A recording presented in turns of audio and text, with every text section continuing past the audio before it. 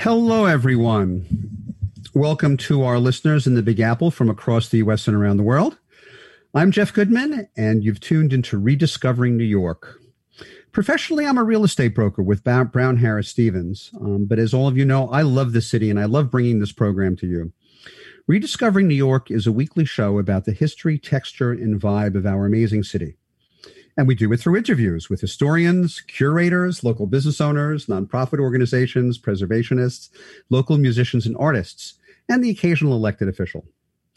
On some shows, we focus on an individual New York neighborhood, exploring its history and its current energy. What makes that particular New York neighborhood special?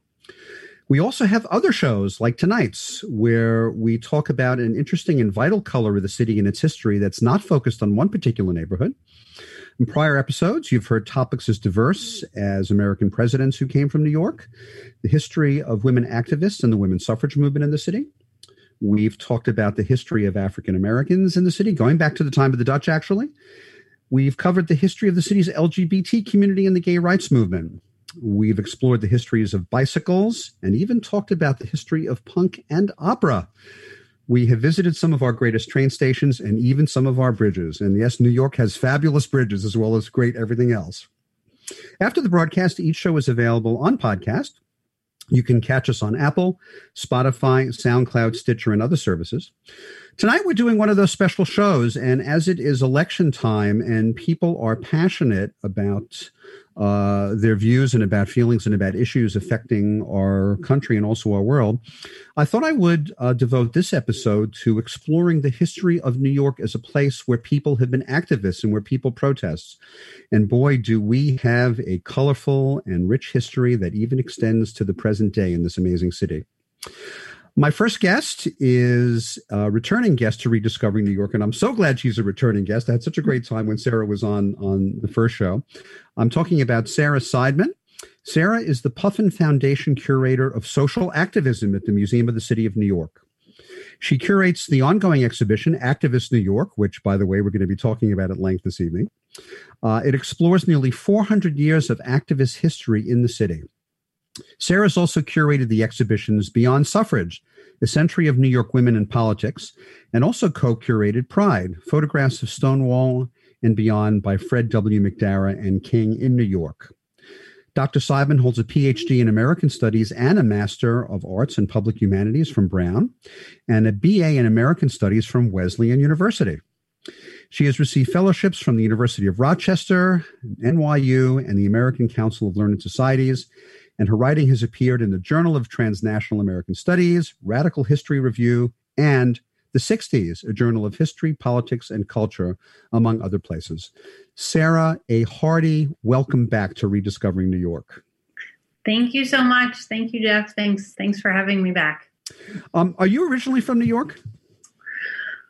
I grew up in Boston, but before you shut the program off, I come from a long line of New Yorkers, and both, myself and my brother actually fled back here as soon as we could. So I now live in the Lower East Side where, my great-grandparents emigrated over a century ago. So I will claim the roots. That's great. Well, and the Lower East Side is filled with history. Actually, on next week's show, we're going to be talking about immigrants to New York, but we're also going to have a segment on the Henry Street Settlement, which is in the Lower East Side, and a little history that we share. Several of my great-grandparents lived on the Lower East Side when they first got off the boat, and others lived in Little Italy, which is just across the Bowery from the Lower East Side. When did you decide that you would go into curating, which actually is a little bit different from what many historians do? When did you decide that curating was going to be something that was your calling? I'd always been interested in visual art and also social justice, really, as a force propelling me into history. So I think the opportunity to combine those through this position at the Museum of the City of New York and other projects that I was interested in, I guess, in grad school. But it wasn't so much like one decision, but a realization that was a possibility. So I tell other folks considering, just to be open to different possibilities. And and see what happens. But I couldn't feel more, lucky and grateful that this is where I ended up. So you have a PhD in history. When does one decide that you want to go into curating? Did you do it while you were going for your PhD? Did it happen afterward? Right. So I have a PhD in American Studies, and I did this degree as part of that PhD in Public Humanities, which is all about public history, but also museum studies. So I was definitely interested in it in grad school, and the program I went to, that program was part of the reason I went. But then it was really, I applied, for teaching jobs too, and just saw where the path led me. So, keeping doors open, but it was always an interest of mine, I would say. When did you join the staff at the Museum of the City of New York? 2014. That brings us to New York, into activism. But before I start asking about particular questions, and I'm really intrigued by this, do you want to talk a little bit about the exhibition Activist New York and the background for it? Sure. So it actually predates me. The show opened in 2012 and is really made possible by the Puffin Foundation, which, funded the Puffin Foundation Gallery for Social Activism on the second floor of the museum. So we'll be, exploring issues of activism in that gallery for years to come. And this was the inaugural show that was meant to be ongoing and has evolved over time. So it's like an overview on activist histories in New York City, from more or less the 1600s through today, covering a lot of ground, of course, not doing everything. And it takes the form of 14 different case studies, and those case studies change over time. I think about 2/3 have changed. We've changed since I started at the museum. So that's the show covers, themes of economic justice through like the labor movement and civil rights and gender and sexuality and religion and environmental activism and immigration. So those themes kind of remain the same, and we put a spotlight on different issues over time because there's so many stories, that we could tell, and having an ongoing and evolving gallery also allows us to tell stories about pretty much the present. So we just put in new pieces in our final section on the movement for Black Lives, which we installed in 2017, but just added new materials there to reflect what's going on now. So it kind of, it allows us to make new additions all the time as these histories and stories change themselves. Well, that's great to have a permanent exhibition for something that's so important to the lifeblood of the city, but have it be a living, breathing thing where you evolve it. There's new stuff that you want to add, and then that is very relevant to the times. And we are going to talk about Black Lives Matter a little bit later, but I do want to do this a little bit chronologically. How long has activism and protest been part of life in this place that we live in? I'd like to think more or less since the beginning, but I think it's taken different forms. Not always the protests or demonstrations that we see now and that we're used to now. I think those are more a function of maybe not so much the 20th century, but like late 19th into the 20th century. Like the first Labor Day kind of parade is 1882. And I know there's some early like anarchist demonstrations. And right, we can talk more about those. But I think even earlier, there's definitely forms of activism. One that we highlight at the beginning of the show is the Flushing Remonstrance, which was a petition by allies of Quakers who were asked to leave the colony because there were strict sort of religious parameters of who could physically be in the Dutch colony after they arrived. Of course, there were indigenous people living here before then, and there was resistance on their part for sure, although I'd love to be able to delve into more documentation about that, but we highlight the Flushing Remonstrance, which is a very early petition calling for their Quaker, neighbors to be able to remain. And that was in the 1650s, wasn't it?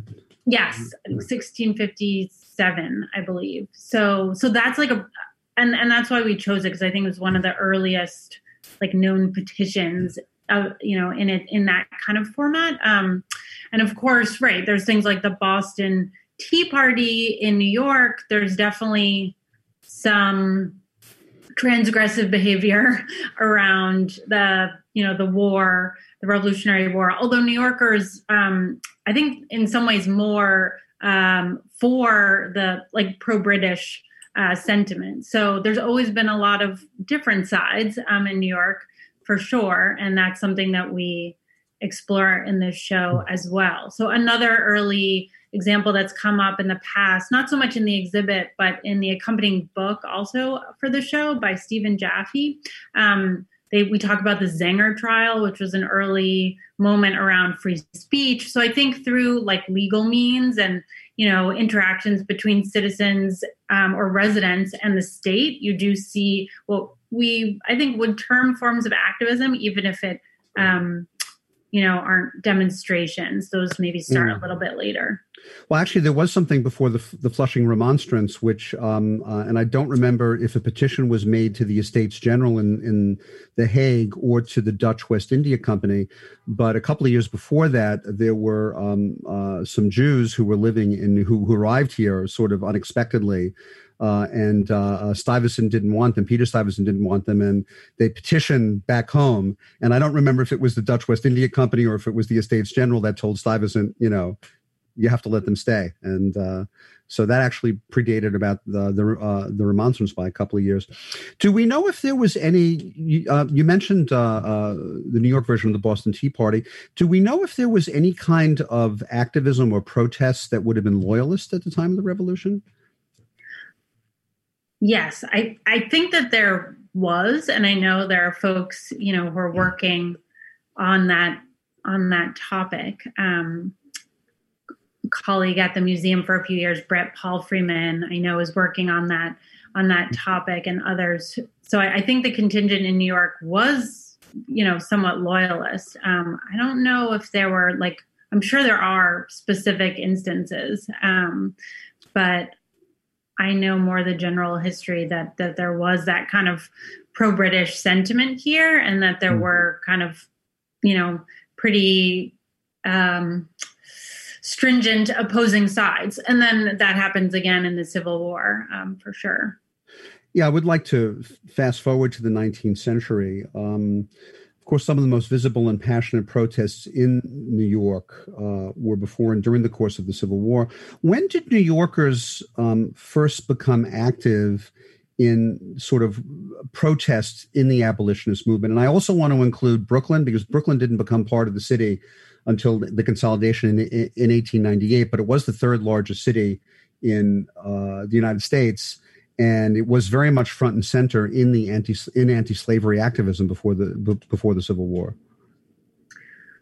Right. I think, there are acts of resistance and protest absolutely before the war. And then it kind of crescendos with the coming of the war. So in terms of New York's abolition of slavery, the governor ends it in 1799, but it's a gradual emancipation that takes place over the next, I think, until 1827. So, and you see even before then, I'll have to check the year of the object, but we have a book in the museum's collection that's an emancipation log of folks who are, I think, voluntarily emancipating the humans that they have enslaved before then even, so are probably into the 1800s.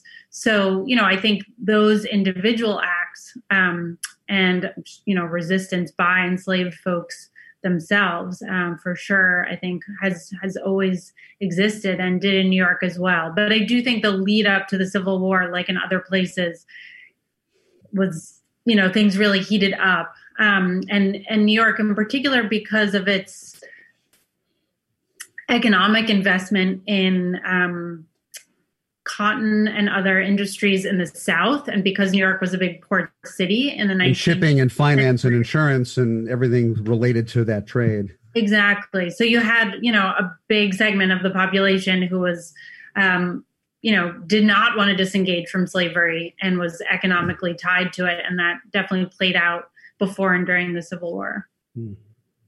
All right. Well, we're going to take a short break. And when we come back, we're going to continue our conversation with Sarah Seidman, the Puffin Foundation Curator of Social Activism at the Museum of the City of New York. We'll be back in a moment. You're listening to Talk Radio NYC at www.talkradio.nyc. Now broadcasting 24 hours a day.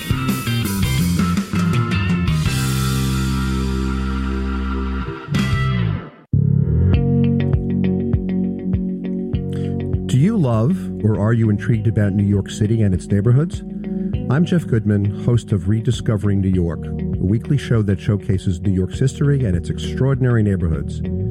Every Tuesday live at 7 p.m., we focus on a particular neighborhood and explore its history, its vibe, its feel, and its energy. Tune in live every Tuesday at 7 p.m. on talkradio.nyc. Hey, all you listeners, looking to boost your business? Why not advertise on Talk Radio NYC with very reasonable rates? Interested? Simply send us a message on our website, talkradio.nyc.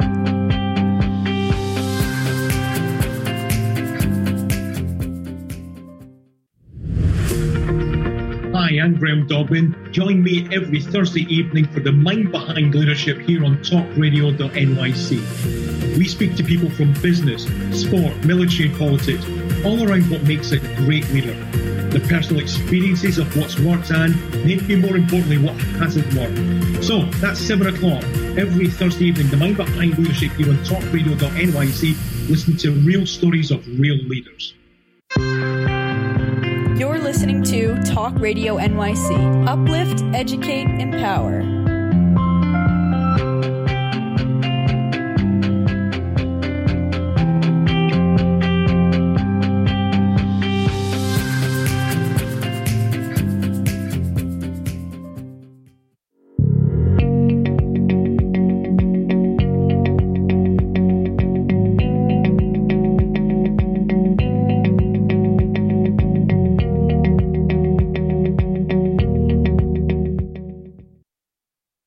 We're back to this special episode at Rediscovering New York and talking about the history of activists and protests in New York.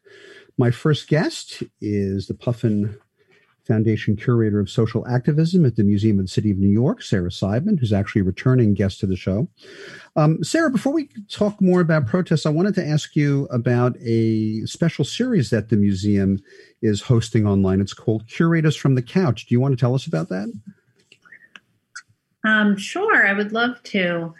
It's a chance, one of our many kind of online programs as we've pivoted to try to get, so much of our rich content online to viewers and audiences right now. Even though the museum is open, its doors are open, and we invite you if you feel comfortable to come visit. But Curators from the Couch is an opportunity for me, the curator, or other curators to be in conversation with scholars, activists, experts in their field. So I've done a few of them around activism, and we have another one coming up with historian Peniel Joseph around voting rights, past and present, on October 20th, I believe. So yeah, it's a nice, intimate way to delve, briefly into a topic in a 30-minute session. And the website for the museum is?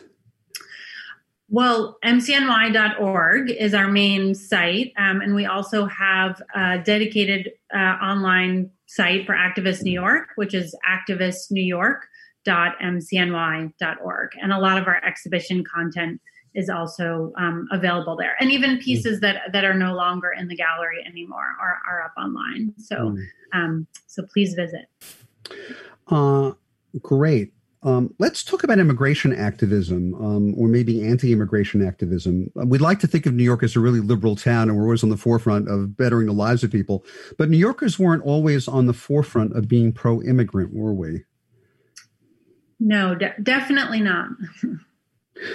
And what was some of the activism involved in the earlier days when people in New York didn't want immigration?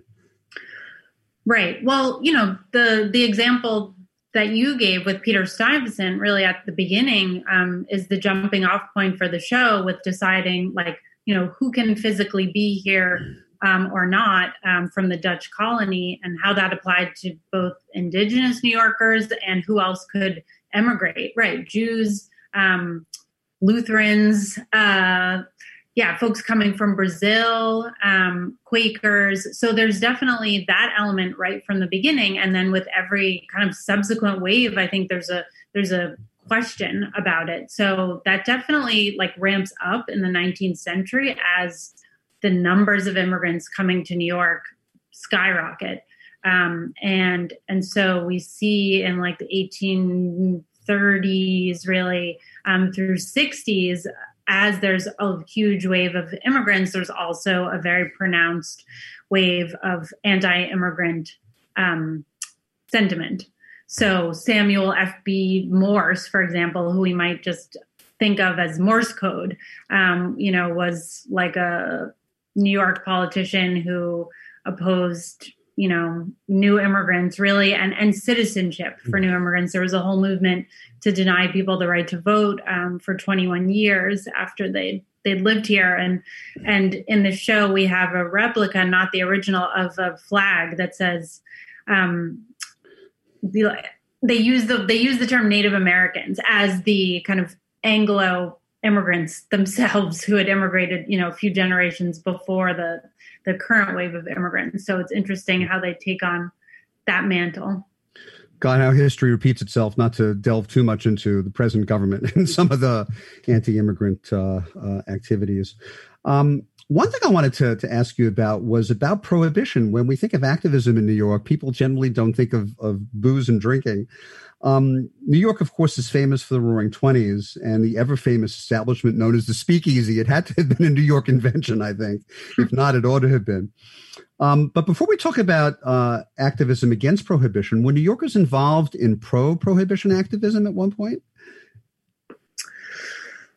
Yes, they were. And a lot of we have a particularly interesting set of objects in our collection from the Women's Organization for National Prohibition Reform, which was eventually a 1 million strong group that was really instrumental in dismantling prohibition. But a lot of them had supported and advocated for prohibition beforehand. So I think they saw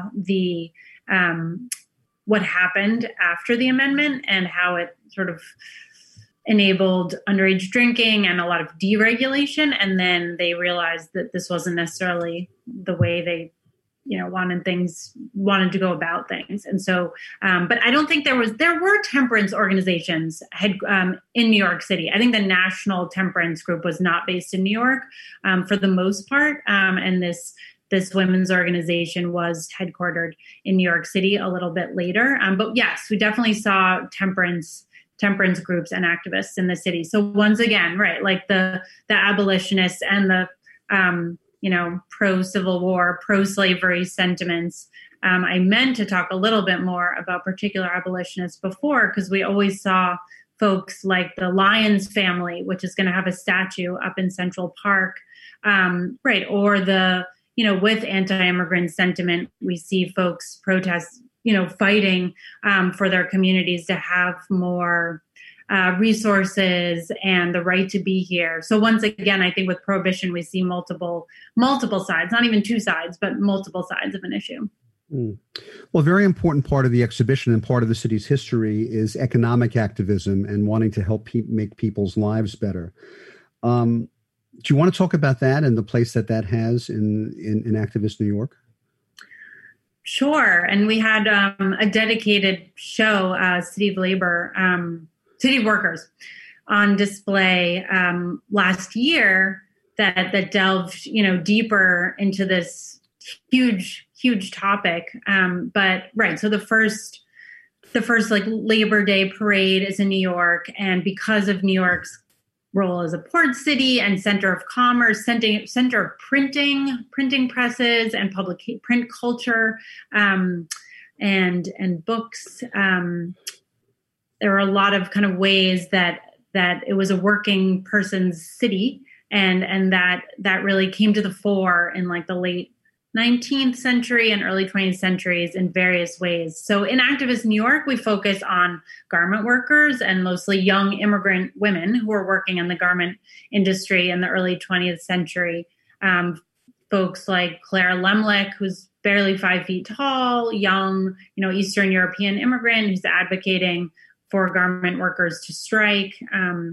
And, folks, especially after the Triangle Waste Factory fire in 1911. So seeing once again how tragedy or violence then leads to a whole, response and opportunity for folks who've been working on these issues for years to maybe an opening to push for change.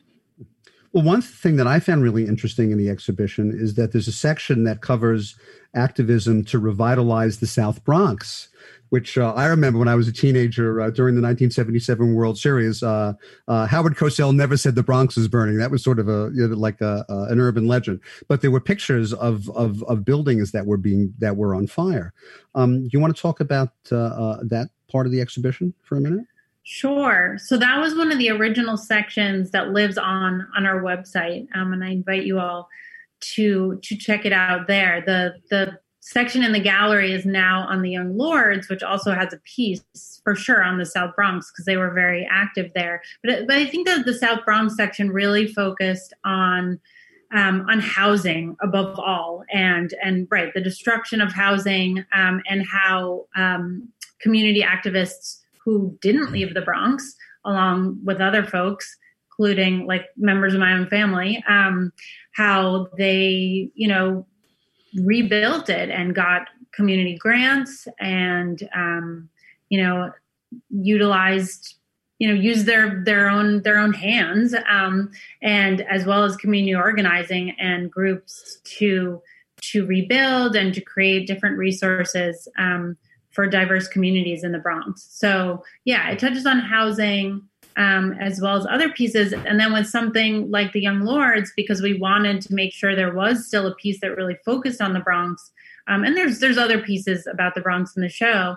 But the Young Lords were really active around protesting Lincoln Hospital in the Bronx and demanding better medical services for nearby residents, as well as like childcare for staff who worked at the hospital. And they did a one-day takeover of the hospital, as well as demanding better resources for drug addiction, using acupuncture, so all kinds of things that then actually have had a really interesting legacy since then. So health activism is one way that we've kind of continued to focus on that period of Bronx history in the 60s and 70s and beyond.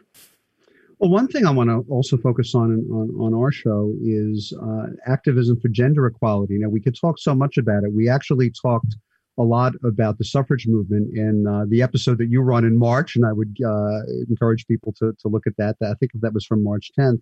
But one particular area I want to ask you about is activism in New York in the movement for reproductive freedom. But how have New Yorkers been at the forefront of that? So we actually have a section of the show on it's like the 1830s and beyond that looks at fights over reproductive resources or rights, and how abortion laws in New York have kind of zigzagged back and forth over time. And then you see folks like Margaret Sanger, who, right, definitely part and parcel with the eugenics movement, but Sanger and other folks who do then challenge the laws in New York to establish abortion clinics. But that's kind of been a swinging pendulum. And then you see those rights then eroded and a fight a few years before Roe v. Wade in New York State to secure reproductive rights. So I think like 1970 or 71, I believe.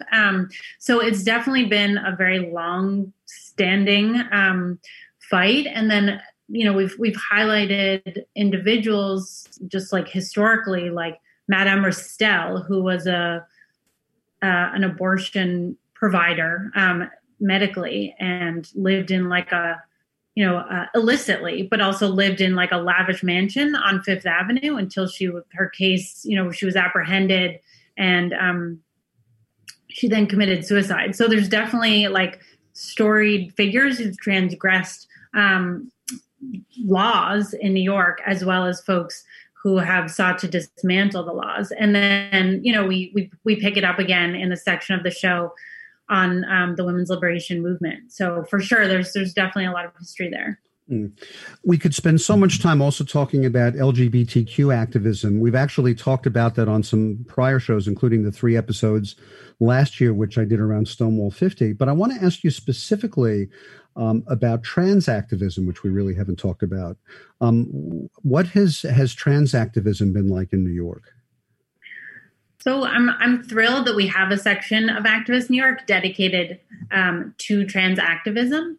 And it's, been really, I think, illuminating to see the kind of through lines from Stonewall. We could have gone back further, but we use Stonewall as a jumping off point since there were a lot of trans folks at the Stonewall Uprising in 1969, and as well as people of color and really young activists. And it's out of Stonewall and then the ensuing organizations like the Gay Liberation Front and the Gay Activists Alliance, where then trans activists like Sylvia Rivera, who are part of those organizations, feel and are sidelined, marginalized, booed off the stage at pride marches, and then form their own organizations. So Rivera forms STAR with Marsha P. Johnson.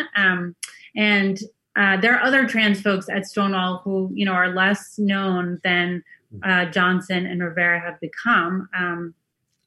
But they're a testament to New York. The park in Williamsburg was just named for Marsha, which is wonderful. Absolutely. Marsha P. Johnson's park. Right. So, and it has been really exciting to see, them become more familiar names to folks. So they started this organization STAR for really like homeless trans youth of color. And it was a pioneering group. Nothing, existed like it. Formed a shelter, a short-lived shelter, but did all kinds of other things. And then were part of the broader group to dismantle or to push for city laws to protect people based on their sexual orientation, which a clause around trans New Yorkers didn't get added until 2002. So it's definitely been a long fight that's been part of the LGBTQ movement, but also marginalized within it. And those are the stories that we tell in that section of the show, as well as, of course, the more recent, visibility of that activism, as well as the continuing violence against trans New Yorkers and other trans folks nationwide. Sarah, we're almost out of time in this segment, but one thing I do want us to talk about is Black Lives Matter. Black Lives Matter came into being after Activist New York. Do you want to talk a bit about the place of BLM in Activist New York? Absolutely. So we added that as our final section. Previously, we had a section about the debate over the Islamic Cultural Center near Ground Zero as the final section of the show. And that went up, when it was happening and the show was being planned in 2010, 2011. And we felt like we needed and wanted to add change that section as we have changed many sections of the show to reflect the movement for Black Lives. So we put that in June 2017 and really focused on kind of set it off with Occupy and then went from there. And now that from the vantage point of 2020, we've updated the section to really look at the kind of, ongoing arc from 2010 12 in the response to Trayvon Martin's murder and the acquittal of George Zimmerman to today and New York City's role in that.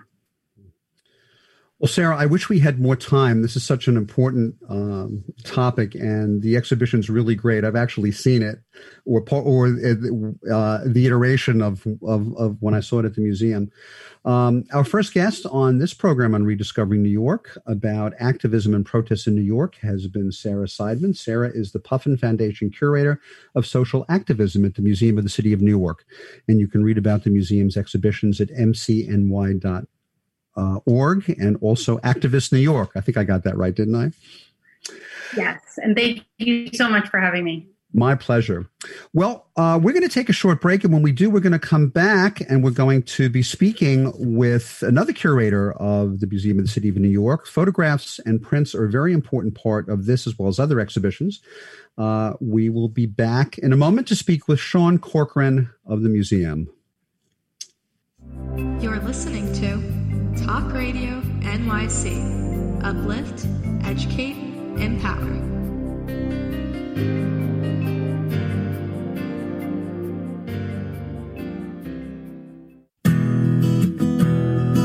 Are you interested in having a better relationship with yourself, others, and God? Greetings. I'm your host, Dr. George Andow, for the show A Journey Through into Awareness. On my show, we journey into the awareness that the mind of God is the true seat of our personal consciousness. We join together each Monday at 7 p.m., so tune in on Talk Radio NYC. Are you a conscious co-creator? Are you on a quest to raise your vibration and your consciousness? I'm Sam Leibowitz, your conscious consultant, and on my show, The Conscious Consultant Hour, Awakening Humanity, we will touch upon all these topics and more. Listen live at our new time on Thursdays at 12 noon Eastern Time. That's The Conscious Consultant Hour, Awakening Humanity, Thursdays, 12 noon on talkradio.nyc.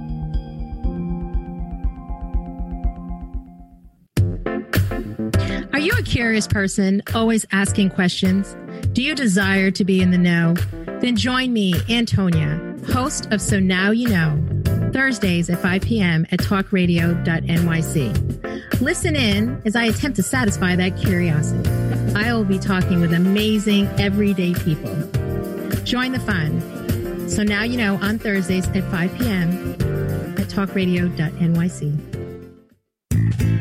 You're listening to Talk Radio NYC at www.talkradio.nyc. Now broadcasting 24 hours a day.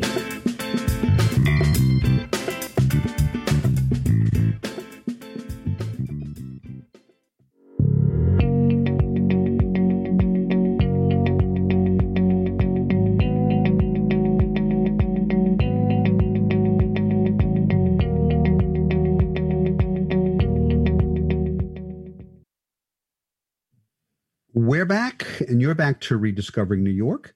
Support from the program comes from our sponsors, the Mark Myman team, mortgage strategist at Freedom Mortgage. For assistance in any kind of residential mortgage, Mark and his team can be reached at 646-330-4735. And support also comes from the law offices of Thomas Siaka, focusing on wills, estate planning, probate, and inheritance litigation. Tom and his staff can be reached at 212-495-0317. You can like the show on Facebook, and you can also follow me on Instagram and Twitter. My handles there are Jeff Goodman NYC. If you have comments or questions about the show, you can email me at Jeff at rediscoveringnewyork.nyc. You can also get on our mailing list. One other note before we get to our second guest, even though Rediscovering New York is not a show about real estate, when I'm not on the air, I'm indeed a real estate agent in our amazing city, where I help my clients buy, sell, lease, and rent property. If you or someone you care about is considering a move into, out of, or within New York, I would love to help you with all those real estate needs. You can reach me and my team at 646-306-4761. Our second guest is Sean Corcoran. Since 2006, Sean has been the curator of prints and photographs at the Museum of the City of New York. He previously served as assistant curator of photography at the George Eastman Museum, that's in Rochester. Over the years, he has organized a wide range of exhibitions, including City as Canvas, graffiti art from the Martin Wong collection, sightseeing, photographic excursions and tourism, and the upcoming exhibition, The City Scene, Todd Webb's Post-War New York, 1945 to 1960. Sean has written extensively on photography, including essays for Elliot Erwitt, At Home and Around the World, Alexei Titarenko, The City as a Novel, and The World Atlas of Street Photography. That, by the way, is published by Thames and Hudson. Sean Corcoran, a very hearty welcome to Rediscovering New York. Hello, thanks for having me. Are you originally from New York? No, I'm from upstate. And when I say upstate, I mean the real upstate, like the Finger Lakes.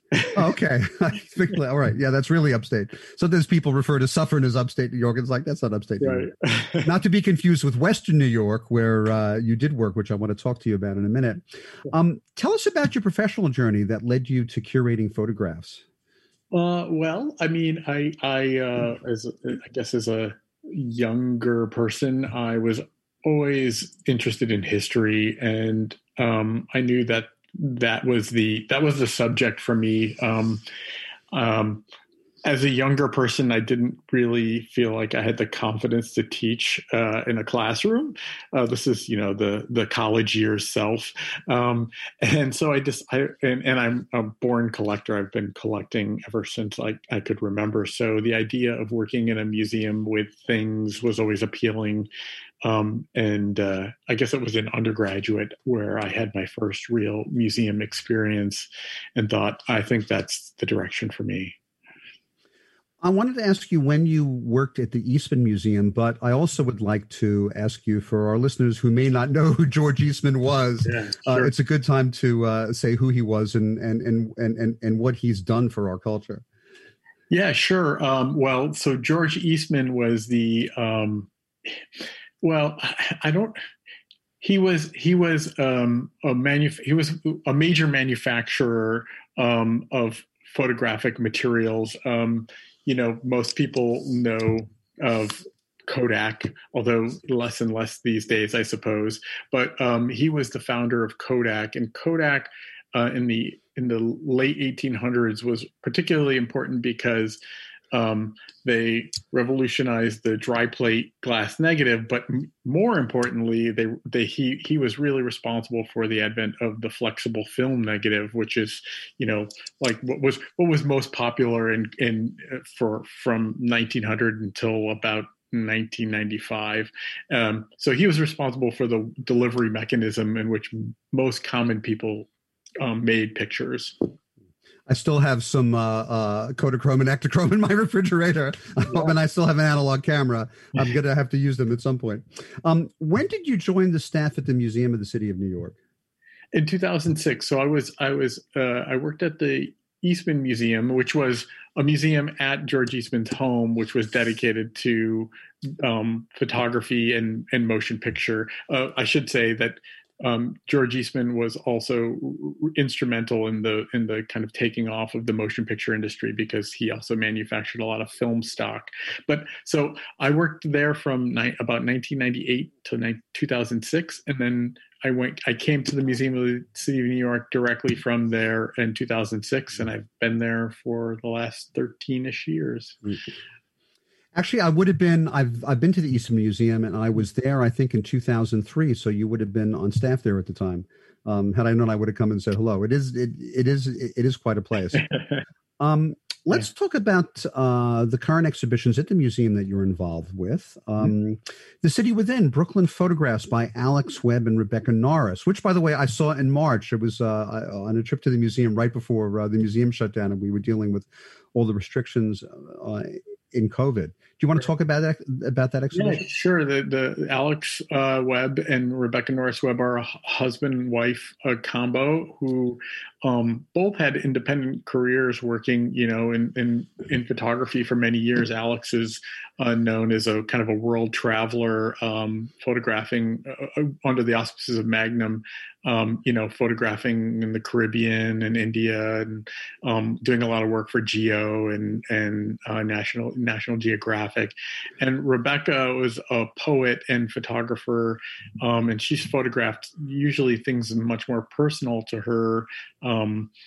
Her family, where she grew up in North Dakota, but they've been married and both lived in Brooklyn for more than 25 years now, and but they've never really photographed around the borough they call home, and this project is kind of their ode to the city they've lived in so long, because they are planning to eventually move up to Wellfleet, where Alex is into Alex's family's home.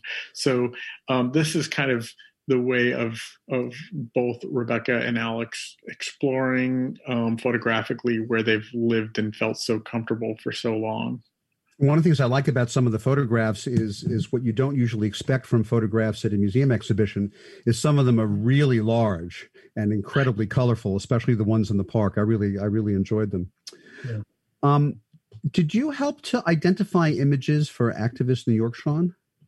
I work regularly with all the curators actually on their exhibition projects. So be it we recently did a show on basketball in New York City, or the Activist show. Yeah, I kind of act as like a consultant for the photographer or for the curators and make suggestions. And that happens as kind of a ongoing and rolling kind of basis. If they're looking for something, I will make suggestions, or sometimes I just know what their subject they're working on, and I just volunteer up suggestions. Wow, what a great partner to have as a curator to come and say, you really ought to. I really think these are relevant. I really love these. Why don't you think about including them in the exhibition you're curating? Yeah, it's fun. We're going to take a short break, and when we come back, we're going to continue our conversation with the Museum of the City of New York's curator of prints and photographs, Sean Corcoran. We'll be back in a moment. Thanks. You're listening to Talk Radio NYC. Uplift, educate, empower.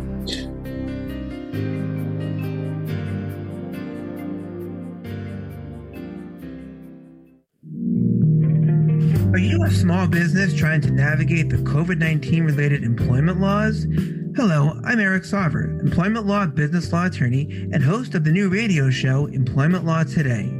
On my show, we'll have guests to discuss the common employment law challenges business owners are facing during these trying times. Tune in on Tuesday evenings from 5 p.m. to 6 p.m. Eastern Time on talkradio.nyc.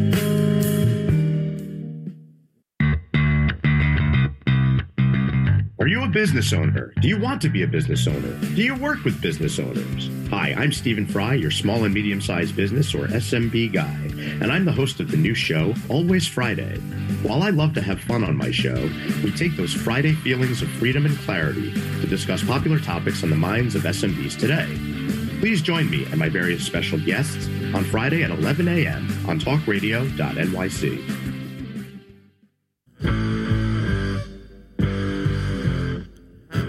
Do you run or are ready to open your own business? Hi, I'm Jeremiah Fox. I've been operating and opening small business for the last 25 years, and I'm the host of the new show, The Entrepreneurial Web. Tune in every Friday at noon Eastern Time for insights and stories on the nuances of running small business right here on Fridays at noon, talkradio.nyc.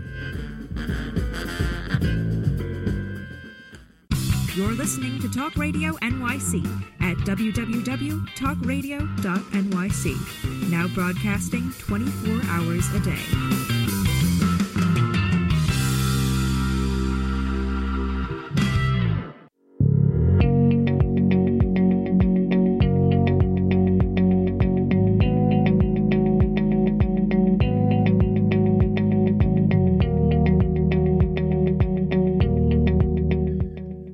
We're back to Rediscovering New York and our special episode about a great exhibition at the Museum of the City of New York, Activist New York, and we're also talking to the museum's curator of prints and photographs about some other exhibitions he's working on. That's Sean Corcoran.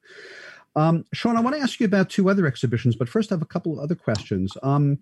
There must be thousands, if not tens of thousands, of photographs and other visually representative items in the museum's collection that could be used to curate the exhibitions that you work on. How do you decide what images to use in the exhibition? Is there any secret sauce to saying of things you look at, or do you just look at them and say, that's it, that's the one I want to have? Well, it depends on the subject of the exhibition. In some cases, it's completely subject driven, and so you kind of dig into the archive and look. Say it's an exhibition on street life. That's like a very big subject. So then you have a lot of leeway, and that's where you get a lot more choice. And whereas if it's a show on something like basketball, you're looking for a very content-driven material. So in many cases, the content drives selection. In other cases, if it's just about kind of like more conceptual ideas of life in the city and the way we live in the city, then it becomes more about maybe the aesthetics of the picture and composition and more artistically driven kind of factors. And at the museum, we do a couple different we do historical shows that are about a subject, and then we sometimes do more art related shows. And you have to kind of adjust your approach depending on the subject. For instance, Alex and Becky's exhibition, the web exhibition, that is about a subject of Brooklyn, but the pictures are very much chosen and relate to each other in an aesthetic way. And what we were trying to do was for instance, include a number of different neighborhoods, while at the same time pairing off pictures that speak to each other. In some cases, Becky's pictures of the parks would be across the hall from across the room from Alex's pictures, and we wanted them to be in dialogue with each other. So it's not even always about the one picture; it's about the one picture, how the one picture relates to the other objects in the exhibition. Well, there's a very important and moving project that you're working on right now, and that's COVID Stories NYC, and how photographers are bearing witness to and capturing history as it's being made, which is happening right here and right now. Do you want to talk a little bit about COVID Stories? Yeah, I suspect everybody that's listening at this moment has had some very visceral experiences over the last 7 months with the pandemic and everything that's happened. And I'm sure in their mind's eye, they have these pictures of the trying moments that they've lived through and the beautiful moments and the moments of connected and togetherness as well. And a lot of people are making pictures now. Maybe not pictures with that old analog camera, but with their phone.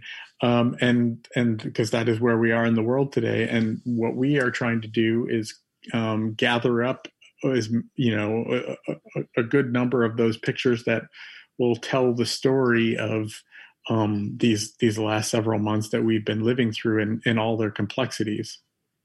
Well, one exhibition that I've also seen and that really very much tells a story of New York is Collecting New York Stories, Stuyvesant to Sid Vicious, which, and there is a picture of a photograph of Sid Vicious. How long has this exhibition been up for? Well, that exhibition went up in, I think it was January. And of course, we closed down in March. So it was up for about 2 months. And now that we're reopened, it's going to be up, it's been basically in the dark for several months. So now we can open back up and extend it much longer than it would have been. But that exhibition was really fun for me to put together because that is basically selections of material that I brought into the collection over the last 4 years. So that provides actually a really good peek into what we're interested in collecting these days. So that's almost like your own palette in the museum is this exhibition. Yeah, I mean, I don't get to completely choose. There are checks and balances within the museum, but I, in combination with administration and trustees, have kind of devised a strategy for the types of material we feel is very important to bring in the collection. And in the last 5 years, we've really concentrated on street life in the public domain, and be it the common man or, and to some extent, celebrity like Sid Vicious, or we want to see the ways in which people live in the city, and that's what this exhibition is really keying on. Sean, do you ever go outside of the museum to curate photographs for exhibitions at the museum? Not really. Occasionally we do collaborative efforts. But I am a full-time employee of the Museum of the City of New York, so that's where I do most of my work. I do every once in a while maybe jury for another not-for-profit, or on occasion I'll write an essay or two, but that's pretty much about it. Well, in the minute or so that we have left, I want to ask you a sort of personal question. Sure. What are some of your personal favorites, photographs that are up there right now? In the exhibition, or yes, in the exhibitions that are up there. Yeah. I do like. I mean, I like that picture. So you mentioned this. There is a picture of Sid Vicious. I do like that picture because he is such a notorious figure, and I'm a huge music fan. But at the same time, that picture is a historical moment. That is a picture of Sid Vicious being taken out of the Chelsea Hotel after the death of his girlfriend Nancy Spungen. So it's a very important moment in New York City. And then right next to it is that photograph is by Alan Tannenbaum, and right next to it is another picture of John Lennon and Yoko Ono standing in front of the Dakota, which a very different kind of rock and roll star.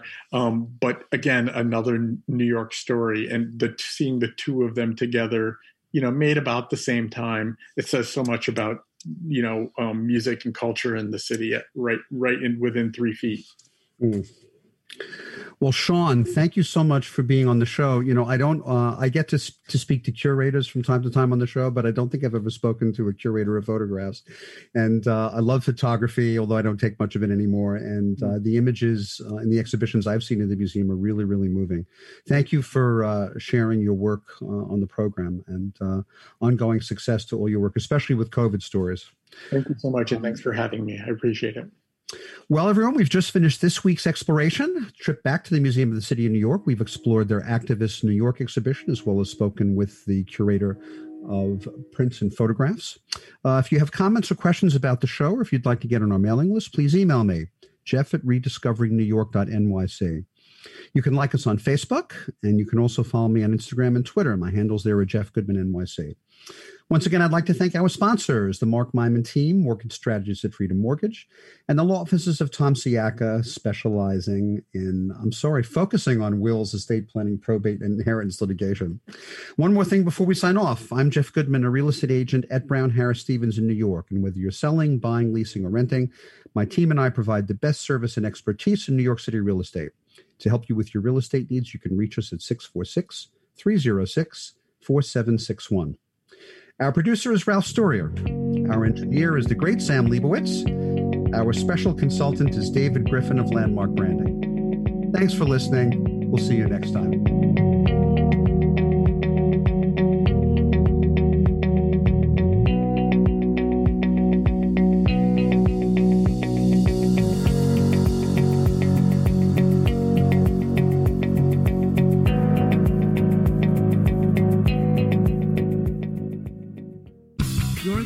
Talk Radio NYC at www.talkradio.nyc. Now broadcasting 24 hours a day.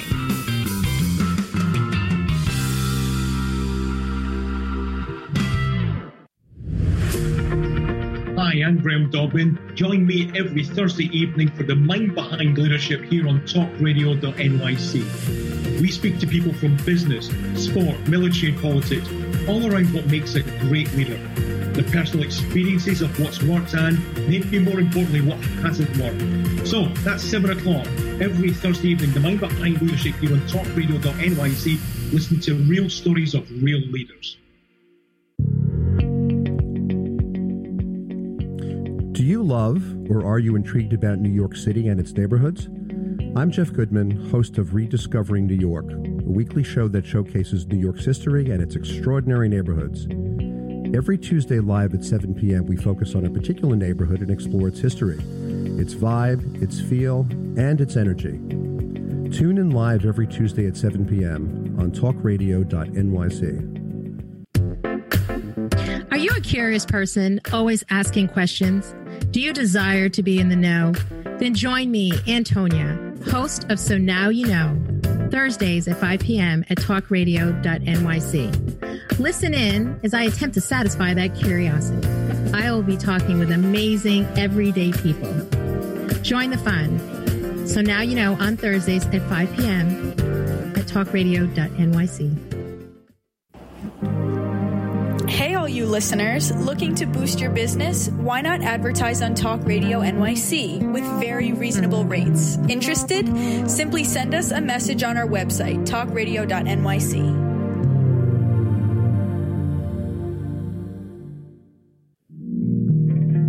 Are you a small business trying to navigate the COVID-19 related employment laws? Hello, I'm Eric Sauver, employment law business law attorney and host of the new radio show, Employment Law Today. On my show, we'll have guests to discuss the common employment law challenges business owners are facing during these trying times. Tune in on Tuesday evenings from 5 p.m. to 6 p.m. Eastern Time on talkradio.nyc.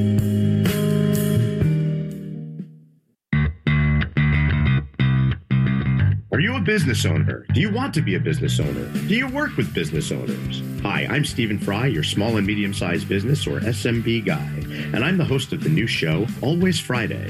While I love to have fun on my show, we take those Friday feelings of freedom and clarity to discuss popular topics on the minds of SMBs today. Please join me and my various special guests on Friday at 11 a.m. on talkradio.nyc. You're listening to Talk Radio NYC. Uplift, educate, empower.